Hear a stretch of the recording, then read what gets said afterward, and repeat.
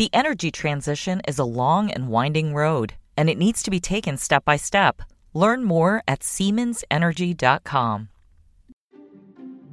This is Barron's Live. Each weekday, we bring you live conversations from our newsrooms about what's moving the market right now. On this podcast, we take you inside those conversations, the stories, the ideas, and the stocks to watch so you can invest smarter. Now, let's dial in. Hello, everyone, and welcome to Barron's Live, our daily webcast and podcast. I'm Lauren Rublin, Senior Managing Editor of Barron's. Thanks for joining us to learn more about the outlook for healthcare stocks. It's my pleasure to speak today with Josh Nathan-Kazis, Barron's healthcare reporter, about the latest in COVID treatments, biotech stocks, and more. Please use the chat section of the website to send us your questions, and we'll answer as many as we can toward the end of the call. Josh, welcome back to Barron's Live. I am so looking forward to catching up with you today. Great to be here. Glad to talk to you. All right, let's start with COVID as we usually do. It seems to be everywhere again. What are you seeing and hearing? What's the latest variant, and why can't we get rid of this? Well, a lot of big and good questions. I think now it seems as though the U.S. is in the beginning or the midst of what we might consider the BA5 wave. BA5 is yet another subvariant of Omicron. It spreads slowly across the world, quickly across the world, I should say. The CDC makes estimates every week as to the proportion of cases in the U.S. caused by a given variant. The update yesterday put BA5 at about 54% of cases, up from 40% last week. And together, BA5 and a similar variant called BA4 make up 70% of cases. This is for the week ending today, is what this estimate is for. By contrast, the two together made up 16% of cases in the week ending June 4th, a month ago. So you can get a sense that it is really overtaken the other Omicron subvariants very quickly and is very rapidly pushing them out. And that's not great news for a number of reasons. It seems to be more transmissible than earlier variants. And it also has some mutations that suggest it can escape prior immunity. Now, that said, nationwide right now, cases are relatively flat. But as we've discussed, every time we've discussed this in the past many months, it's really hard to know what those case counts mean anymore in this era of at-home rapid testing, when one might estimate that the vast majority of cases that get a rapid at-home, a positive on a rapid at-home test wouldn't be counted. So there's a lot of cases out there that aren't included in these numbers. There's another figure that people track, which is the positivity rate of PCR tests in the country. And that's been climbing very sharply. It's about 17%, according to the Times tracker. It was 12% June 1st. And, just in terms of a way to something to measure that against, at the January peak, that was the original Omicron peak, it was at around 30%. So, it's short of that, but it's on its way up. Hospitalizations are climbing a bit, although in absolute terms, hospitalizations are pretty low in the U.S. right now. It's averaging about 34,000 compared to nearly 160,000 in January. So look, I mean, as we say, the rise of this new variant is not good. It seems to be very transmissible. I think low hospitalizations right now can be taken as a good sign. And we'll really see what happens over the next couple of weeks. We're heading into a period when a lot of people are outside, not traditionally a time. The peak of summer is not traditionally a time when respiratory viruses spread very quickly, although obviously there have been COVID waves over the summer. It's wedding season, Josh. That seems to be a big spreader. So I know we keep adding Binax tests to the weekly grocery list because you go to weddings, you go to wedding-related events, and you want to test before you go. I hear you. Yeah. One thing to say that's of interest to me and many readers who might be located in New York City, like I am, cases are up here 28% over the last 2 weeks. New York is seems to be increasing again after a couple of weeks of lull. I also want to mention that, people might start hearing about this new subvariant, yet another one. Sorry, can you still hear me? I can. Oh, yes. Good. Okay, sorry. A new subvariant. This one's BA.2.75. It's emerging in India. There's a lot of very, very preliminary data on this, but the WHO has said they're monitoring it. It's in about 10 countries. It seems to have some concerning mutations, but the data that exists is very preliminary. But certainly this variant in India, BA.2.75, is one that seems to be on the radar of the public health officials who track this stuff. Interesting. I hope it does not come here. So as we head toward the fall, we're going to be hearing a lot about COVID booster shots, and they're already in the works, but like everything COVID related, it seems there's controversy. So what are the issues? What's at stake? And when can we expect to get our COVID boosters? Yeah, this is the big news last week, and there seems to be a lot of confusion left about it.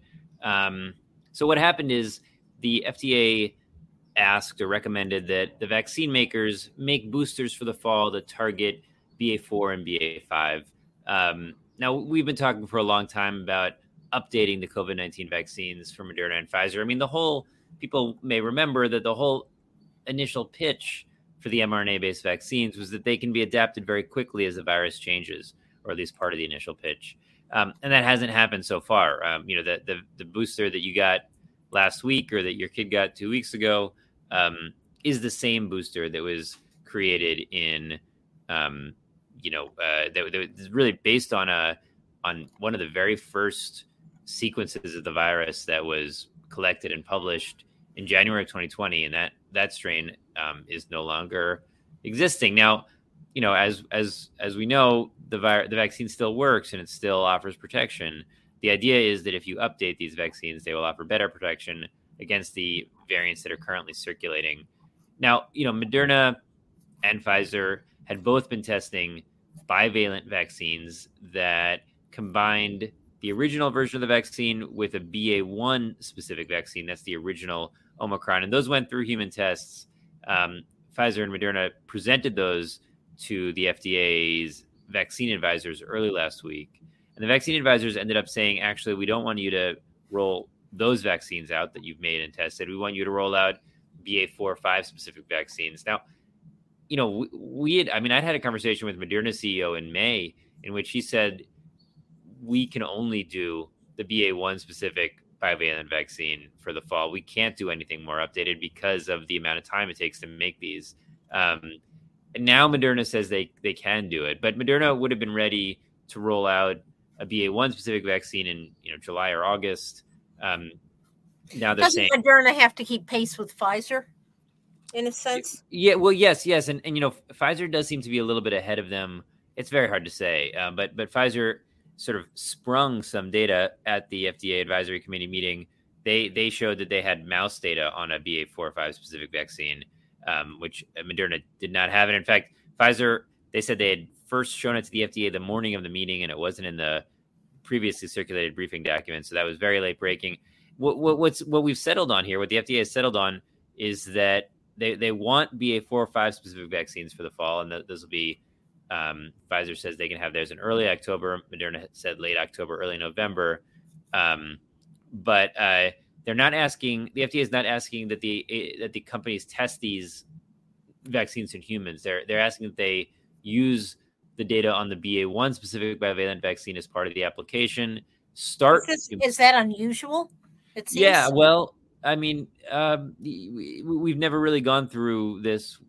There's a number of things to say. Number one, this is the first updated mRNA-based vaccine in history, right? The first mRNA-based vaccines were to be approved or authorized were the first generation COVID-19 vaccines, and now we're updating those. Obviously, flu vaccines are updated every year, so that happens. It's a different technology, but we don't test the flu vaccines in people every time we update them. They will test them in animals. And they're also going to start human trials of the BA4-5 specific vaccines.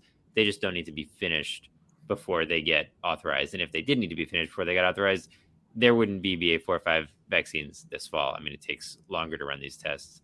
It's a fascinating situation. On the one hand, it does seem like a reaffirmation of the case for the mRNA-based vaccines, at least in the mid to near term.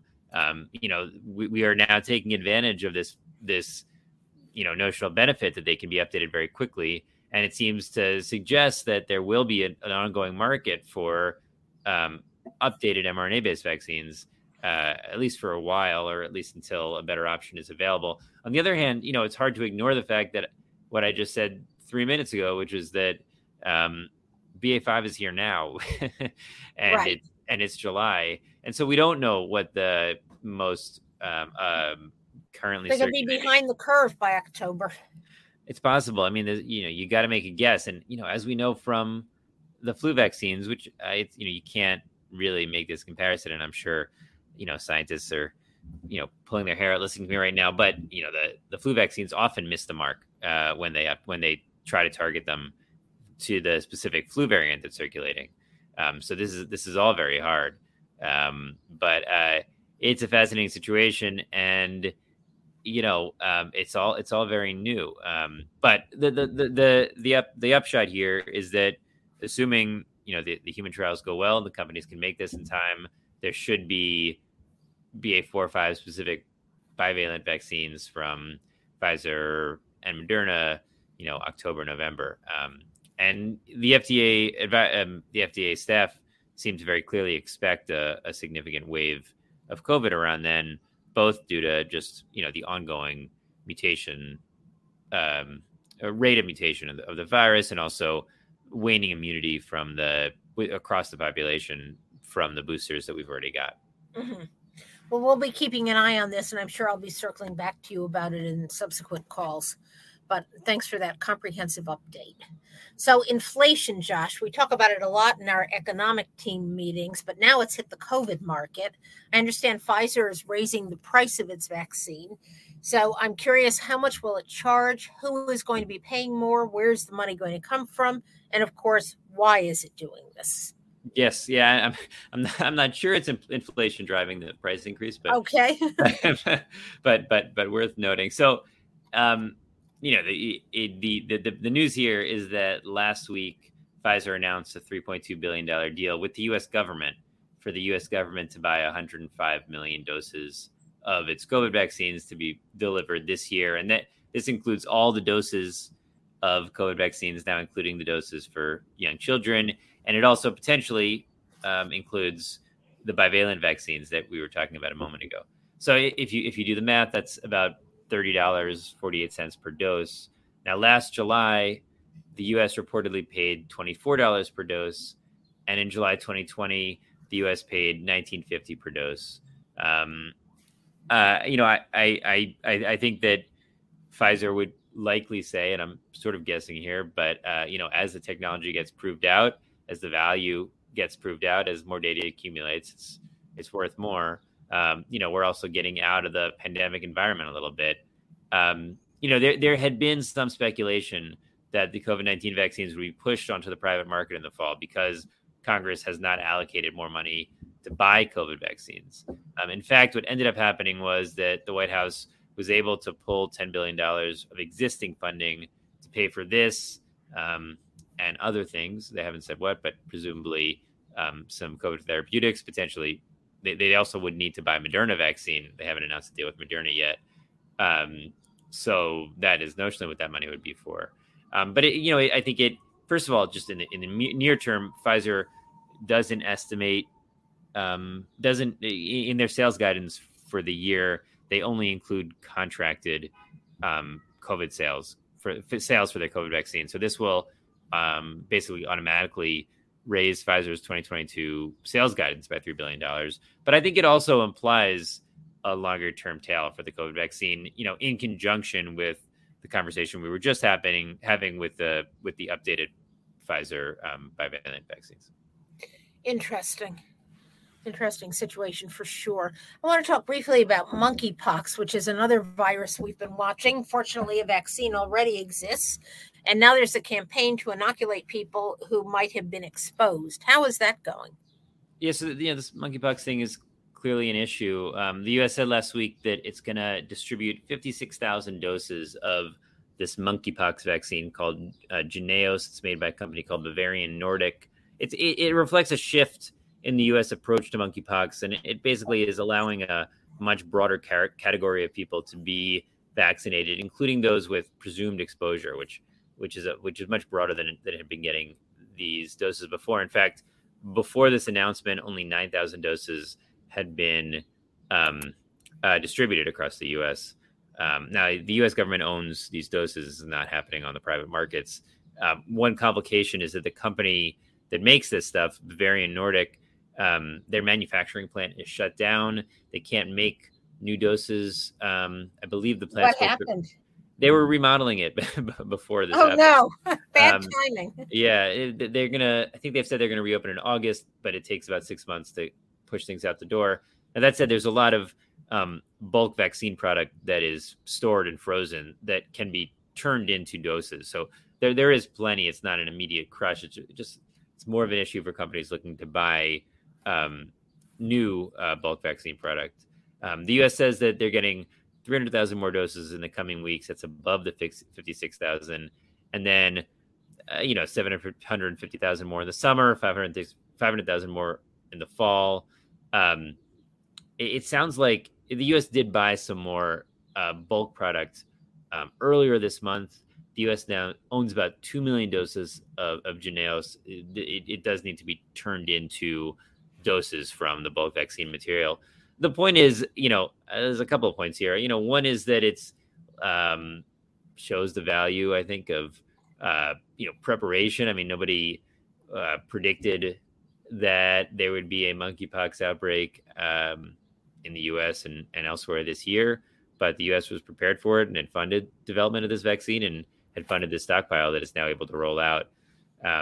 That's good. The other piece of this, there's been a lot of criticism of the lack of testing for monkeypox, and I think a suspicion among public health officials that if you expanded testing and improved testing, you might find that this virus is already more widespread. Yeah. So in fact, LabCorp, the big testing company, said Wednesday that they are going to begin offering monkeypox testing. They can do 10,000 tests per week, which alone doubles the U.S. testing capacity. And the U.S. says that there are more commercial labs that are being prepared to do these tests. So that's pretty good news to sort of get a hold of what's going on here. It seems like we've learned some lessons from COVID in terms of preparedness. Right. Yeah. Exactly. So I want to leave the world of viruses and head toward the world of neurodegenerative diseases. I don't know if we're going from the frying pan to the fire here. A company named Eisai, the ticker is ESALY, has submitted an application to regulators for accelerated approval of a drug to treat Alzheimer's. It's called lecanemab. I feel like we've seen this movie before. The first version starred Biogen. Why are people buzzing about Eisai, and what does all this mean for the company's stock? Yeah, and just to clarify, what happened, they did submit the application for accelerated approval. What happened on Tuesday is that the FDA agreed to consider the application, which is a small point, but sort of relevant. The other thing is, people may recall that Eisai and Biogen were partnered on Aduhelm, which is the other Alzheimer's drug. I do not remember. And Eisai and Biogen are actually also partnered on this drug. It's the terms of their deal are such that Biogen led the Aduhelm operation and Eisai is leading the lecanemab operation. All that aside, this is maybe just to take a step back. People who follow this will recall that accelerated approval allows for, in this instance, would allow for approval of the drug based on its ability to clear brain plaques rather than a proven clinical benefit for patients. Now, lecanemab, there's a phase 3 trial of lecanemab that is due to produce data later this year in the fall that will show whether it has a clinical benefit for patients. But Eisai, because of Aduhelm's ability to get that accelerated approval, wants to get accelerated approval for lecanemab. This gets very complicated, and it might be worth people interested in this reading the piece that I wrote about it the other day, which refers back to a lot of reporting we've done on this. But the reason that Biogen's Aduhelm eventually failed from a commercial perspective is that the Center for Medicare and Medicaid Services, which oversees the Medicare program, said that it effectively wouldn't pay for the drug. And what's notable is that if lecanemab gets accelerated approval, it will not get reimbursed under the same decision, which means that the commercial outlook is very, very limited for this drug unless it gets full approval. So what Eisai says is that their plan, assuming the phase 3 data that comes in the fall is positive, is to submit for full approval using that phase 3 data early next year. The FDA will by which point notionally the FDA would have decided on the accelerated approval question, and so they would use that window, that period in between when they would have accelerated approval and not full approval, to begin to roll out the drug and get doctors and clinics comfortable with it. But I think this people will remember that the approval of Aduhelm was extraordinarily controversial. Not only did it not end up getting covered, but the approval decision led a number of experts on the FDA's advisory committee who had effectively voted against approving the drug to resign. And it led to a lot of scrutiny, including a lot of criticism of the accelerated approval program and of the FDA itself. So, I think that we are going to see, a potential replay of that hearing and that debate. And, I think it's important to remind people that lecanemab and Aduhelm are very similar in the way that they work, although they have different. I was going to ask you that. What's the difference between the two drugs, and why go through all this after the miserable experience of the first one? Well, they both try to clear brain plaques in order to treat the symptoms of the disease and the underlying illness. There's a difference in the safety profile. Lecanemab is thought to have, or in earlier studies had shown fewer safety risks. So there are a number of these drugs. Eli Lilly has one called donanemab. Roche has one called, trenimab. And they all have slightly different profiles. The companies are running different trials. The idea is to find one or multiple ones that can convincingly show benefit. And then if they really could get fully reimbursed by CMS, it would be, a mega blockbuster drug, because, I don't think it needs to be said, but Alzheimer's is, just an enormous problem in this country and around the world. Right. Huge unmet need there. So this will be one to watch. It's good that more drugs are coming out in this area, and hopefully this one will meet a better fate than Aduhelm. Yeah, I should say there's a lot of skepticism among. I'm sensing that around this whole class of drugs, just because there have been so many failures and disappointments. People are, not ready to believe that. There's just the whole theory on which these drugs are based is certainly controversial. What do you think is the most radical approach to treating Alzheimer's from a pharmaceutical perspective that you've researched? There's a lot of interesting ideas out there about viruses causing Alzheimer's, different approaches to plaques and taus and all these things. I think these 4 or 5 drugs that target amyloid beta are the amyloid beta plaques are the ones that have gone the farthest. But there's other stuff out there. I think the problem is just that all of these neurological disorders is just very, very challenging science. So we'll keep covering that, most certainly. All right, last topic, then we'll go to some listener questions. At Barron's, we've been writing a lot about the crypto winter, but we should have been writing about the biotech winter as well, because biotech stocks were in a really bad funk in the first half of the year. And you did cover that. We just didn't call it biotech winter. Suddenly, the stocks seem to be showing some signs of life again. So I can't help but ask, is the bear market over? Yeah, well, look, here's what's happened. In the first half of the year, there's a biotech ETF we talk about a lot, the SPDR S&P Biotech ETF. It dropped 33% in the first half of the year. That's compared to the S&P 500, which dropped 20%. But But June, it looked a little better. It was up 8% in June. And in fact, in the last 2 weeks of June, from June 15th to the end of the month, it was up 17%, while the S&P was basically flat. And this month, in the first week of July, it's up 9%. But I think that if you talk to folks, it's far too early to call the end of the biotech bear market. I mean, a lot of this, I think, is on enthusiasm around the possible Merck acquisition of a company called Seagen. There's a number of other items. I think what's different here is that whereas there had been positive news about biotech stocks earlier in the year, investors just weren't willing to run with it. And in these cases, in the past month or so, 3 weeks or so, something seems to have changed, and there is a bit more willingness, I think, to take a good sign and from one of these companies and buy up the sector. I think the question now is the same question for any sector, whether the macro concerns over inflation, interest rates, et cetera, will continue to bring the pressure, or if there's room for biotech to come back. And I think it's probably a little early to say, but I think it's probably too early to call the end of the biotech winter. Okay. And you did mention some of those macro factors, and that seems to be behind some of the rally in the stocks because the market itself has stabilized. The NASDAQ has stopped falling quite as precipitously, and investors seem a little bit more forgiving of growth stocks with a long-term earnings outlook as opposed to immediate earnings. So I think there's a macro explanation for some of the rally. Well, that makes a lot of sense.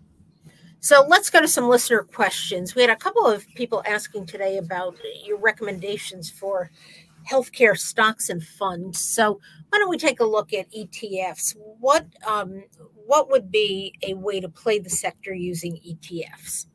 That's exchange traded funds. Yeah, one that comes up a lot is the XLV, I think it's the Healthcare Select Sector Spider. ETF. Yeah.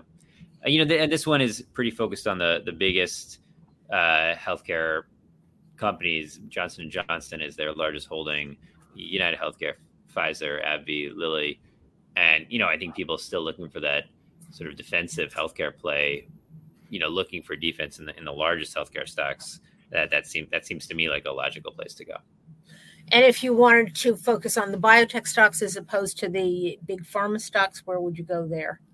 Well, that's tricky. I mean, we just talked about the XBI. I think there's a lot of people who track this sector are less certain about whether the XBI still is reflective of the sector. There's also the IBB, which is focused on the larger biotech stocks.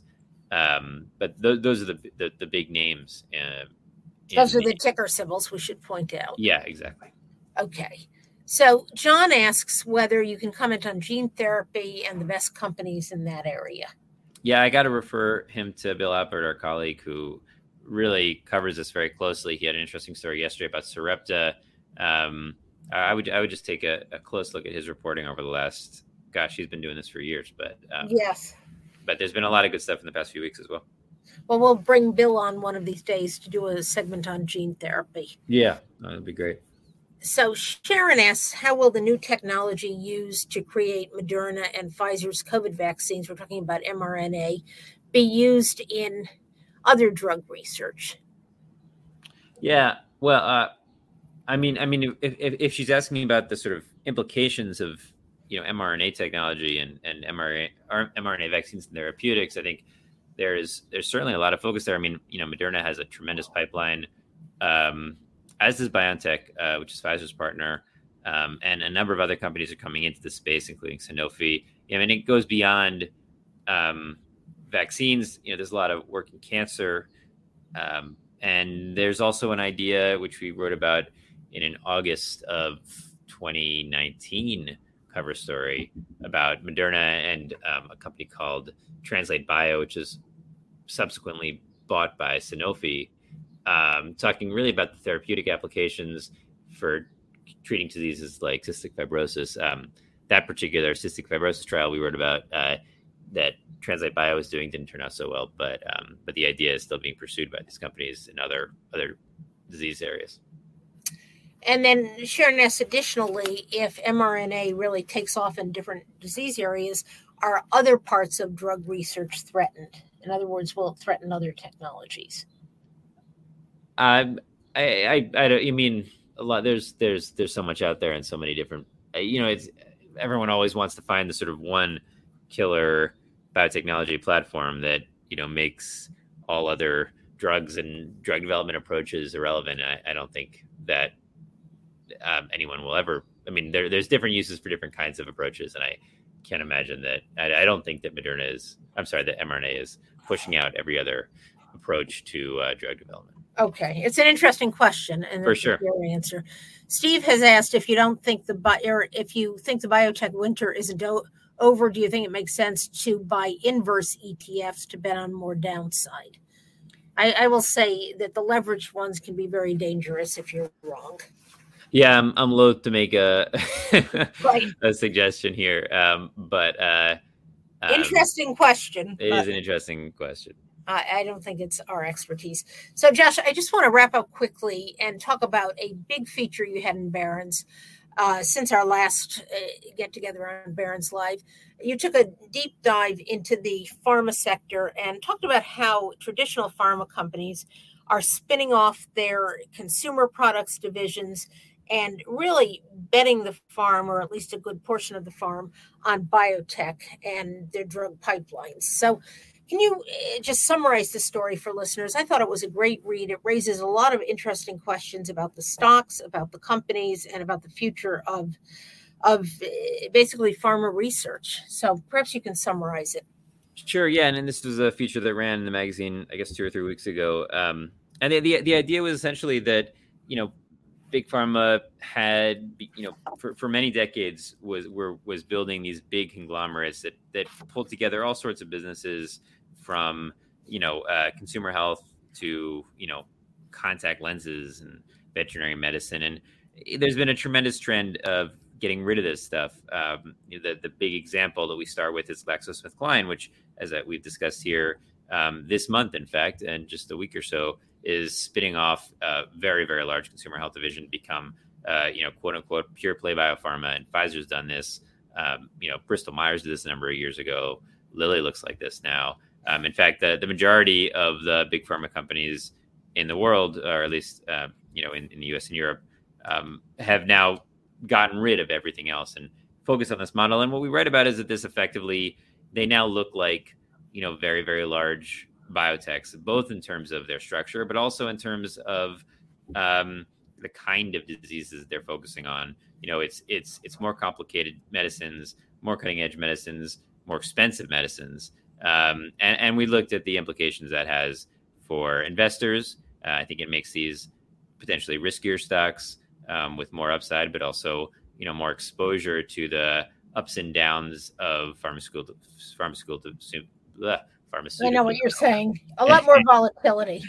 And at the same time, implications for the kind of drugs that get made. A shift towards oncology and rare disease and areas where companies have been able to get really high prices, along with seeing other benefits. I think there's a risk and a question that will they not focus on some of the sort of largest killers, that the diseases that remain the largest threats around the world and in the U.S. So we went into this I went into this in much greater depth in the story, and hope people seek it out. I think it's a very important topic if you're going to be an investor in the industry. Thank you so much for your comments today. Thanks to our listeners for your great questions. And we'll leave it there. Tomorrow on Barron's Live, the subject is real estate. After the exodus from urban living at the start of COVID-19, cities are seeing workers return. I'm in the office today, and residential prices are on the rise. Kate Everett Allen, a partner in charge of residential research at Knight Frank, and Jonathan Miller, president and CEO of real estate appraiser Miller Samuel, we'll be talking with Mansion Global's Leslie Hendrickson on the state of luxury real estate in global cities. That's it for today, everyone. Thanks again for tuning in. Stay well and have a good day. The energy transition is a long and winding road, and it needs to be taken step by step. Learn more at SiemensEnergy.com.